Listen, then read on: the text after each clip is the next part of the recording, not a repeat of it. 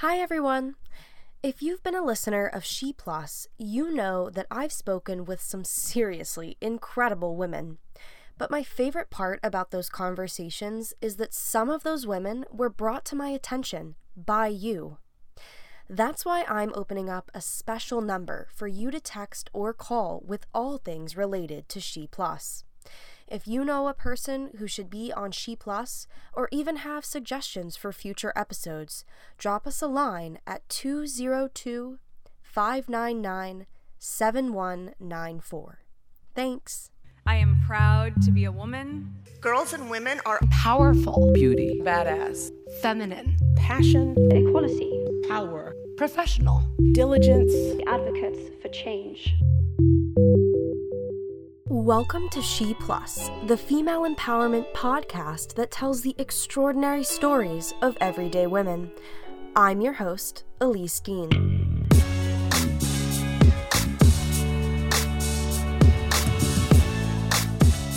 This weekend, thousands gathered in Washington, D.C. to participate in the 4th Annual Women's March on Washington. On today's bonus episode, we're talking about who was at that march and what they stood for. My body, my choice! My body, my choice! Though the temperature was 20 degrees and I personally could not feel my toes, the energy was surging and you could practically feel it throughout the entire plaza. And the participants at the march transcended all binaries. Women, men, LGBTQ, children, even dogs were bundled up and ready to march yesterday. And even though it was cold, people were decked out in pink hats and shirts and scarves. Views from above will probably show a sea of pink. A few even took the theme further by dressing up in all red, just like Elizabeth Olsen might in the TV show Handmaid's Tale. At every turn, you could see signs that said, "Truth matters," and "Empowered women empower the world." Organizations like Planned Parenthood and the National Organization for Women were also there, and they were handing out free signs and swag. I even got myself a hat. I think you've got a better idea now of what it was like. So, who was actually there and what were they representing? So why are you here today? I'm here today because it seems to me like it's the obvious thing to do. I'm here because my body's on the line. I am here because I am passionate about getting something done. I'm here because I want to fight for women's rights. I am here to support all the women who can't be here. So I'm here as an ally, also to support LGBTQIA+, and POC Americans as well. I'm here because we still don't have the same rights as men, and it's pretty much that simple. I faced oppression not only as a woman, but as a black woman in America, and I'm just here to take a stand and let people know, I'm here and I want my voice to be heard. We're all here today in just support of women, but in particular, black women and their reproductive health injustices. I'm here because I've spent a lot of my years fighting for women's equality and specifically getting more women elected to office.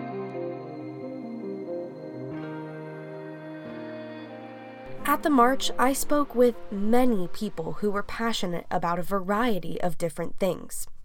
Something that many people don't realize is that the Women's March isn't just for women.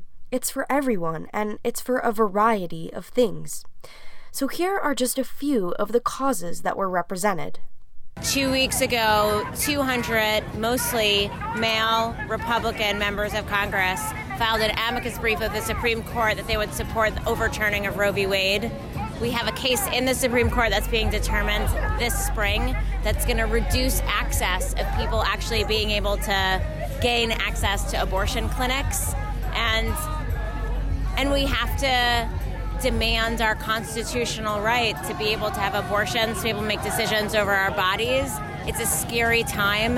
There's so much going on, and it's important that we rise up together and say that it's not going to happen on our watch.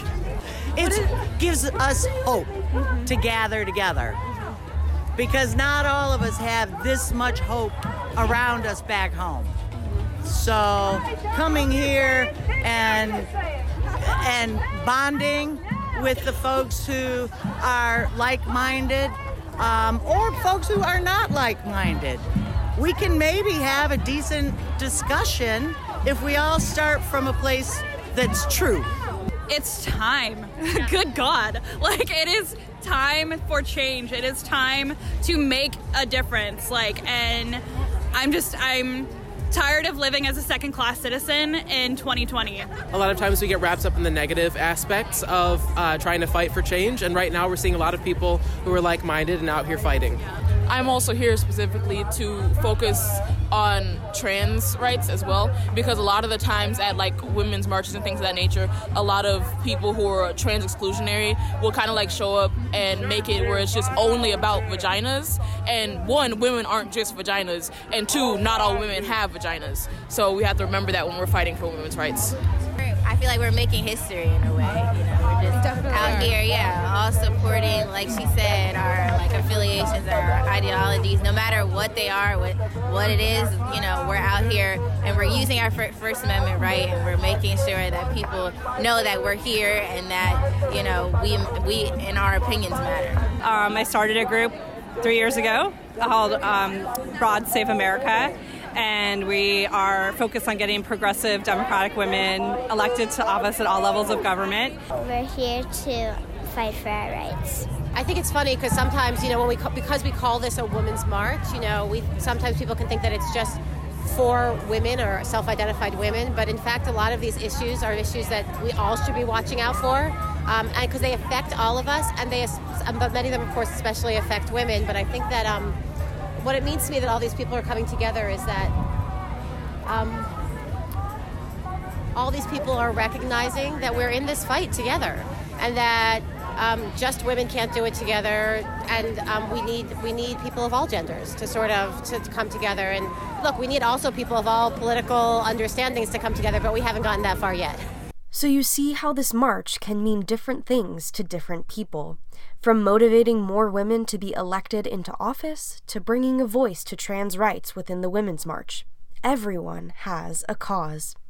And everyone was heard and seen. Now, Washington wasn't the only city to march yesterday. Crowds gathered in New York, California, and North Carolina. They organized to shed light on the issues that matter to them.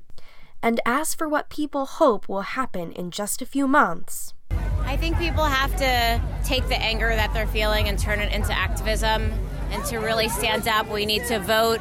We need to make sure that we're all working every day to build the kind of country and space that we want for ourselves. I hope all of our votes count.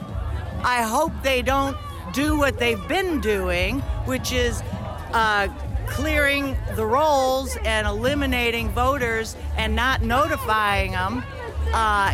We need to be able to get out the vote, and we need to keep Russia out of our elections. I hope that we can get back to a sense of normalcy and a sense of common sense and people actually mattering and not just the politics. I mean, ideally it'd be cool if a woman could, but yeah, anybody else. Yeah.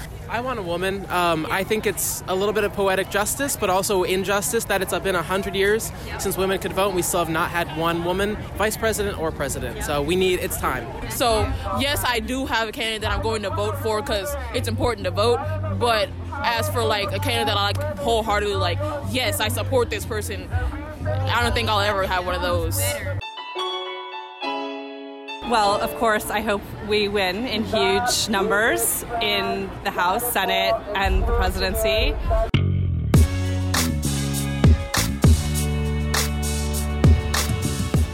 All right, that's everything for this episode of She Plus. Thanks for joining us on this special episode, and we'll be back with another episode next week.